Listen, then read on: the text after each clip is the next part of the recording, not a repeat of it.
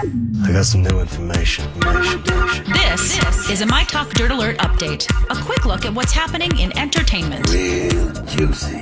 On My Talk. Tell me something good. Well, boy, this is starting off good. Winter has officially arrived as of 4:02 a.m. Yesterday, the winter solstice technically started, and that made last night the longest night of the year in terms of how much daylight we got.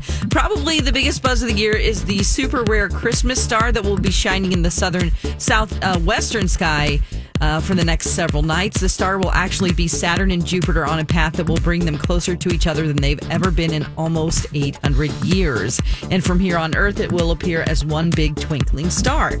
It was Saturday night that country music fans would come to envy as Peyton Manning was spotted hanging out with a bunch of country artists: Luke Combs, Kenny Chesney, Jake Owen, Morgan Wallen, and Cole Swindle at a place called Cross-Eyed Critters Watering Hole. I hope they were socially distanced. This is in the Graduate Hotel in Tennessee. And it looks like one of them captured it on Instagram and said, just a few of them, East Tennessee boys. They were actually watching a football game. The Tennessee Volunteers fell victim to the Aggies 34-14. Once again, I hope they were socially distanced.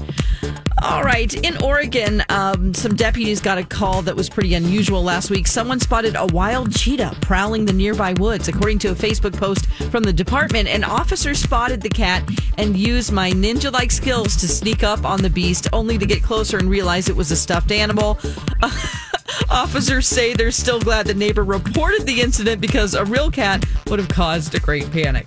That's the latest dirt. You can find more on our app at mytalk1071.com. You learned so much cool stuff. Dirt Alert updates at the top of every hour. Plus, get extended Dirt Alerts at 8:20, 12:20, and 5:20.